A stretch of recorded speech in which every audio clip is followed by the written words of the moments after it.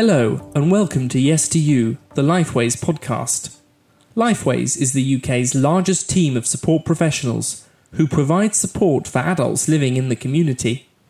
I'm Paul Crompton, Marketing and Communications Manager and podcast host here, and I'm speaking to Lorna Hughes, an Inquiry, Referrals and Engagement Manager for the West Midlands. And we've also got today a special guest, Sally Ann Heap, who's the mother of Christopher, who we at Lifeways support at Haddon Court. Haddon Court is our supported living service of around a dozen people in the town of Hampton, near Peterborough. This is the first time ever that we've had a family member of someone we support on the Lifeways podcast, I should probably mention. So a very warm welcome to both of you, and particularly to you, Sally, for being that first family member. So great to have you both here. Thanks, Paul. Hello, thank you. Sally, let's start with you. Could you give us a little journey, if you like, of external support that Christopher has received since he was a teen until now? Well, starting at the age of 13, he was at school, at a special school in Nossington Grange, which is in Rutland. We had originally started him off in mainstream school, which wasn't very successful at all, and they then supported us in getting him into special school. From the age of 16, he then went to the Wing Centre, which is a post-16 placement school for those 16 to 19-year-olds. And he did really, really well there. He really came out of his shell and became a young man instead of a little boy. From then, he came home. And that was when the interesting things began, because then he was an adult and we had to move from child social services to adult social services, which meant we had to then find ourselves a social worker.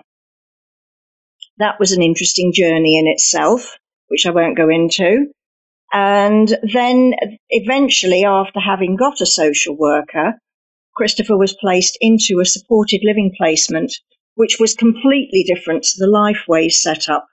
He had his own room in a house that was shared by people that were of varying difficulties, but most of them were more physical than Christopher, and he didn't manage there at all. It was actually a disaster, and we pulled him out of there, and then he came home. From then, up until the age of 32, he's been at home. So over 10 years he's been at home, not wanting to be with anybody else except us. We couldn't leave him on his own. He was just here, and it was like having a very big child in the house.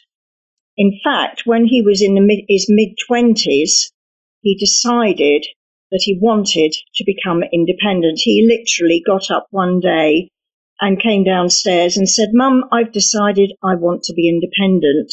Well, you could have knocked me over with a feather, because we had gone from, "I'm not going anywhere without you and you can't even go out of the house without me," to, "I want to be independent." So we then worked very hard on teaching him skills that he needed, life skills, cooking and cleaning and all of the things that he needed to know. He then self-referred in, I think it was January of this year, to Lifeways. And from then on, we've been working towards him moving into Haddon Court. That's really a very interesting journey, and I'm probably going to ask you a lot more questions to tease bits out of that. But what are Christopher's main support needs? He needs a lot of emotional support. He gets very anxious very easily. He really does not like noise, and so therefore has to be supported if there are external noises, particularly fire alarms or sirens going off, bands, certain types of music. He also needs to be kept safe because he can't see stranger danger. And he can't read possible scenarios in situations that he finds himself in with people. And he needs a lot of support to understand what people are actually saying, the hidden speech behind what they're saying. So from what you're saying, it doesn't sound then like the previous support Christopher had at the shared house was really the right kind of setup for him. Is that right? It was completely unsuitable, and there was no transition, and that really made a huge difference. Although the whole setup was completely unsuitable for him, it hadn't been well thought out. We didn't know what we were looking for anyway. All we had was the picture of the wing centre, which we knew we wouldn't find again in the same way for an adult. And so it was a disaster, but we learned a lot from that. We learned what we need to look for that Chris needs. Do you feel that perhaps Christopher actually required more support after that experience than before? Oh, definitely. He took 3 steps backwards. A lot of the work that the Wing Centre had done was lost because he'd lost all his confidence, and he also felt that we might abandon him again. And that really posed an emotional major problem. Right, it's a post-16 school. It's down in Bournemouth, and it is specifically for those with Asperger's, boys. It's a wonderful place. That's obviously in Bournemouth, you're saying, and you're living around Peterborough, is that right? Were you quite happy to have Christopher, or was Christopher happy to live a little closer to you than living in Bournemouth? Yes, he was. Bournemouth was a bit of a challenge to start with because, of course, Chris felt very, very homesick. But we felt so right about the Wing Centre. It just felt right for him that we persevered and got him through the homesickness bit. And then he was absolutely fine. Moving back, of course, then he had to get used to living with us again. And we had to then readjust to him living here. Although he came home for holidays, all the school holidays, it was readjusting again. So from moving forward to the present time from about January, how would you then describe very briefly how the transition went this time for Christopher to move into Haddon Court? It was perfect. It really went well. We had worked for a long time with Christopher about how he should become independent and what to do. And the fact that we had to face our own mortality. We know that we are not going to be able to cope forever with all the physical and the emotional challenges of having a child with Asperger's. And we had to plan for the future. And so we decided that we would work towards him becoming independent. And so he knew somebody who was already living in Haddon Court. He had a friend there. And so he'd seen what Haddon Court was about. And it wasn't a completely new quantum for him. That made a huge difference. And he was able to visit, and he was able to settle in and do things at his own pace. That was the key issue. Let's get a view here from Lorna, who I understand helped with Christopher's transition. So Lorna, I'm going to quote here the former wartime general and later US President Dwight D. Eisenhower, who once said that plans are worthless, yet planning is everything. Does this rather paradoxical sort of statement apply to planning transitions for families? Yes, certainly. Planning and communication are key. With Chris being a very capable young man, he didn't need the extensive transition that some individuals, like building the rapport with staff or complex routines that staff needed to learn. He was pretty much ready to go. He knew what he wanted. And as Sally said, he'd already sort of seen what we had on offer at Haddon Court. But there are other aspects that need to be considered, especially with young people with Asperger's or autism, that aren't always immediately thought about. Things like being clear about what's needed to set up your own home. So we made it clear that the flat that we were offering Chris was partly furnished. So we made it clear that there were white goods available to him, but everything else from curtains to, absolutely everything needed to be sourced by him. And Chris was fortunate enough to have a very supportive family.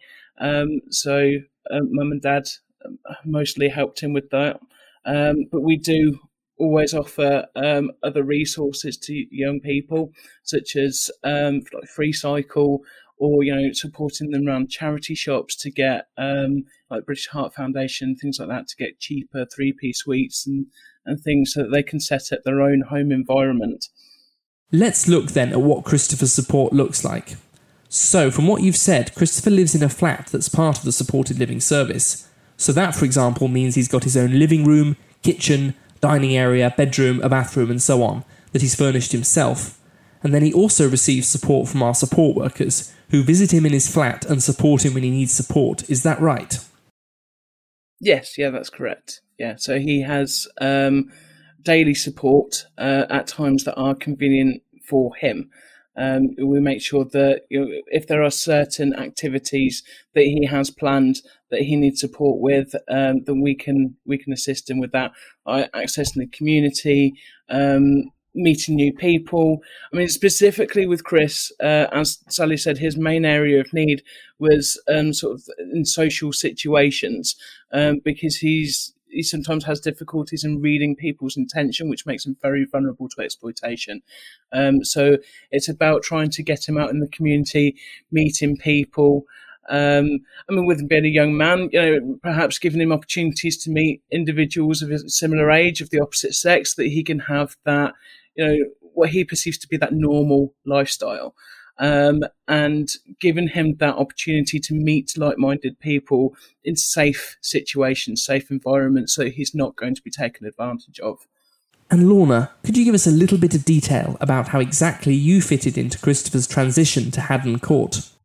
Yeah, so my role when it comes to a transition is mainly that of a coordinator. So I ensure that everybody knows what's happening and try to keep them informed and as up to date as possible.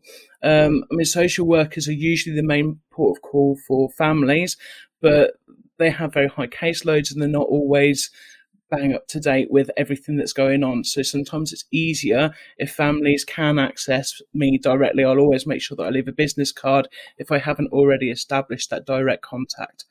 I then sort of go and liaise with like the landlord, so set up the tenancy applications and things like that, make sure that they are getting the housing benefit and things behind the scenes applied for. I'll then coordinate with the service manager and make sure that family and Chris is in direct contact, so that all of that sort of setting up the Wi-Fi, which is vitally important, that can happen by liaising directly with the service manager, so that they can come and go as often as they need to, and setting up with furniture delivery, anything that you don't necessarily immediately think of. I'll make sure that everybody is in touch with everybody, so that we can hopefully all work towards the same move-in date and all be well coordinated. Fab. And how long then did the transition process take? Sally, you said that Christopher had self-referred, but then essentially from his self-referral to get everything ready and putting the kettle on and being completely done with that transition, how long are we looking at here? Unfortunately, in Chris's case, it was quite an extended period, but that was because we didn't actually have any voids at Haddon at the time. So the service was full. We did have some people that had intended to be moving on from the service, and Chris and his family were obviously aware of that. So we went ahead with the assessment, and then he had to be placed on a waiting list, which is why communication was even more key, because obviously that was a very anxiety-inducing time for Chris. And I know that Sally and Dad sort of felt that anxiety coming from him. So all we could do was keep everybody very well informed, letting them know as we were progressing through those stages.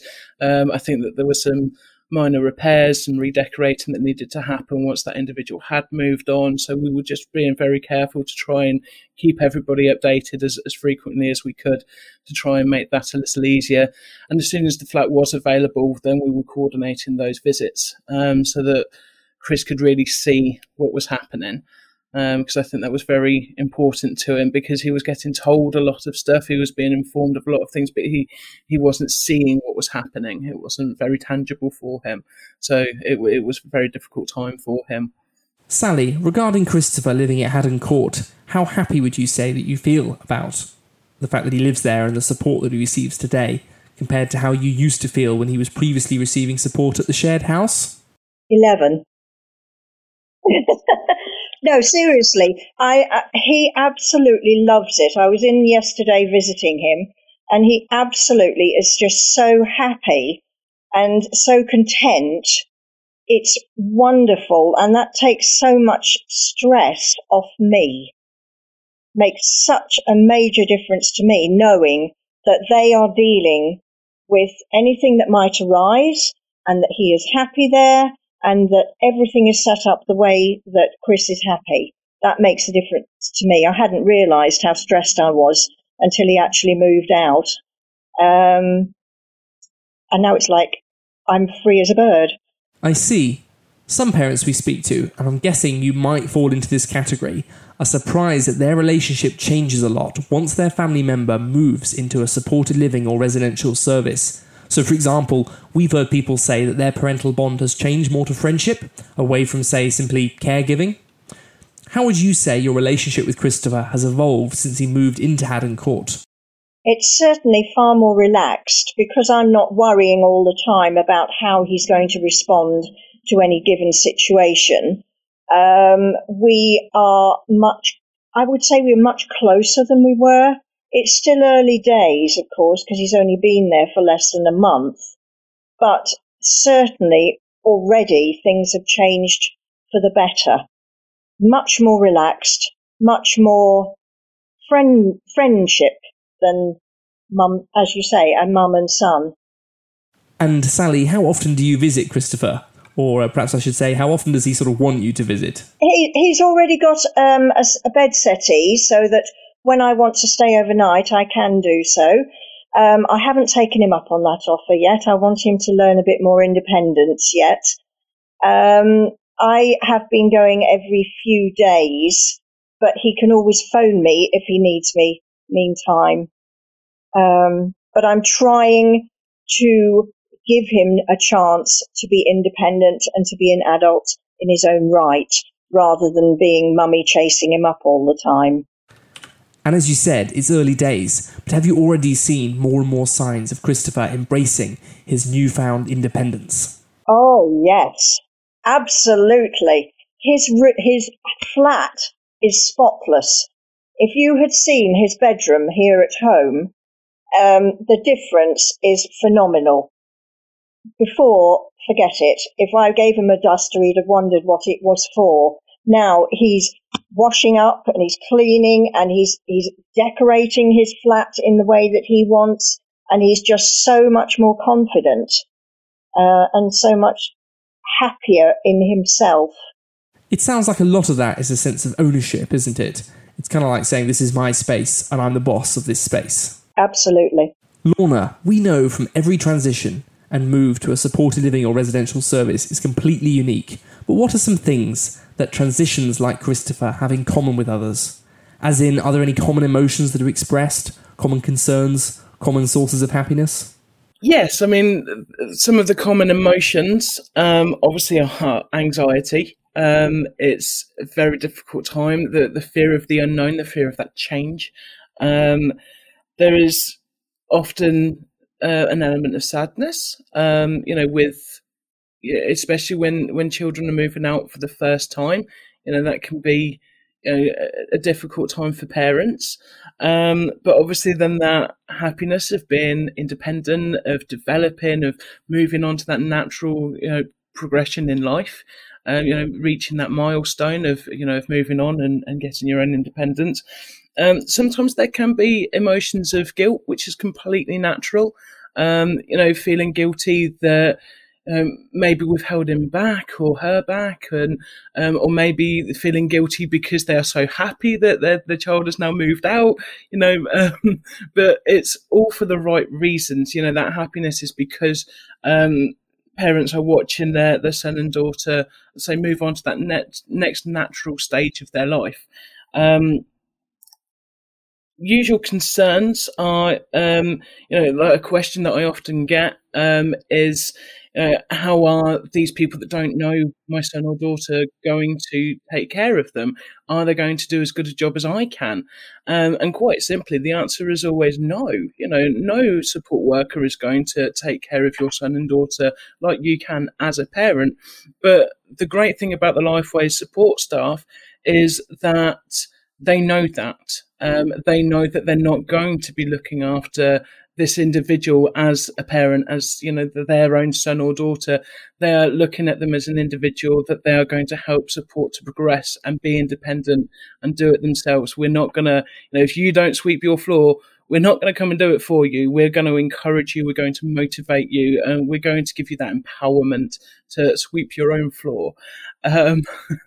So that is something that is often concerning for parents immediately, but as soon as they see that development and they see that reward and that person taking pride in their own space, in their own self, and developing ambition, wanting to level up in a sense, wanting to, okay, I've achieved that, what else can I do?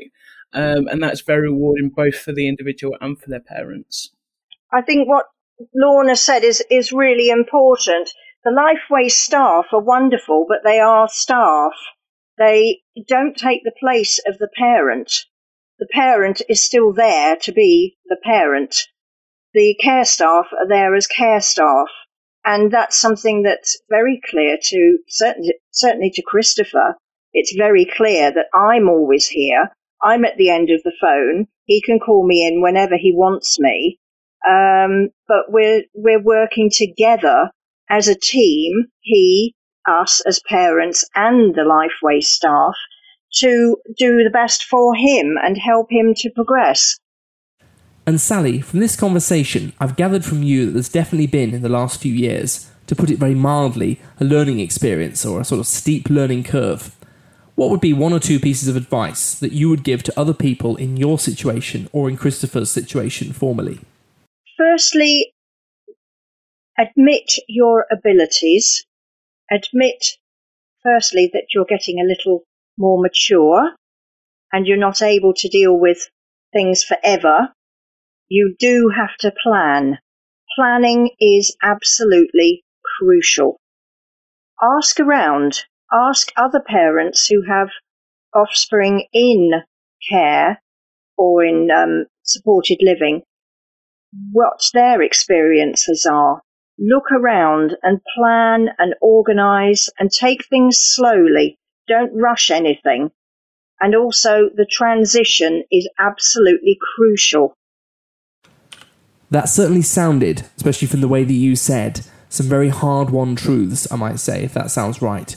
And the last question I've got here is really just for both of you, and that is, from your own personal perspectives, it's the wrong word, but what's the end game here in the case of Christopher and his support? We don't want to put anyone in a box, but what would we normally expect people to achieve, where they are, their hopes, their goals and their dreams? I just want to open the floor here to whoever wants to say anything. Golly. Now, Christopher has some quite interesting ideas of what he'd like to do in the future. He'd like to run his own media empire. I don't expect that to ever happen, but if it does, then well done him. I think the big thing is to achieve his potential, whatever that is. He certainly is quite able in a great number of ways, but he still needs support emotionally to make sure that he's safe and that he knows what to do in any given situation. One of my favourite expressions is aim for the moon and you'll fall amongst the stars. So I think that if Chris aims to be the CEO of a big media empire, then I think that's fantastic. If he doesn't achieve that, then I know that he will be very well supported to come close to that. But when I assessed Chris, I saw that there was excellent potential for full independence, and I think that will be a huge goal from our point of view, from a support point of view. Just watching him walk out those doors one day, to live in the community completely independently, after building those life skills, knowing how to keep himself safe, knowing how to manage the emotions of others as well as controlling his own emotions, I think would be a huge achievement. I think that would be wonderful for him. It sounds very much like a case of aiming for the moon and falling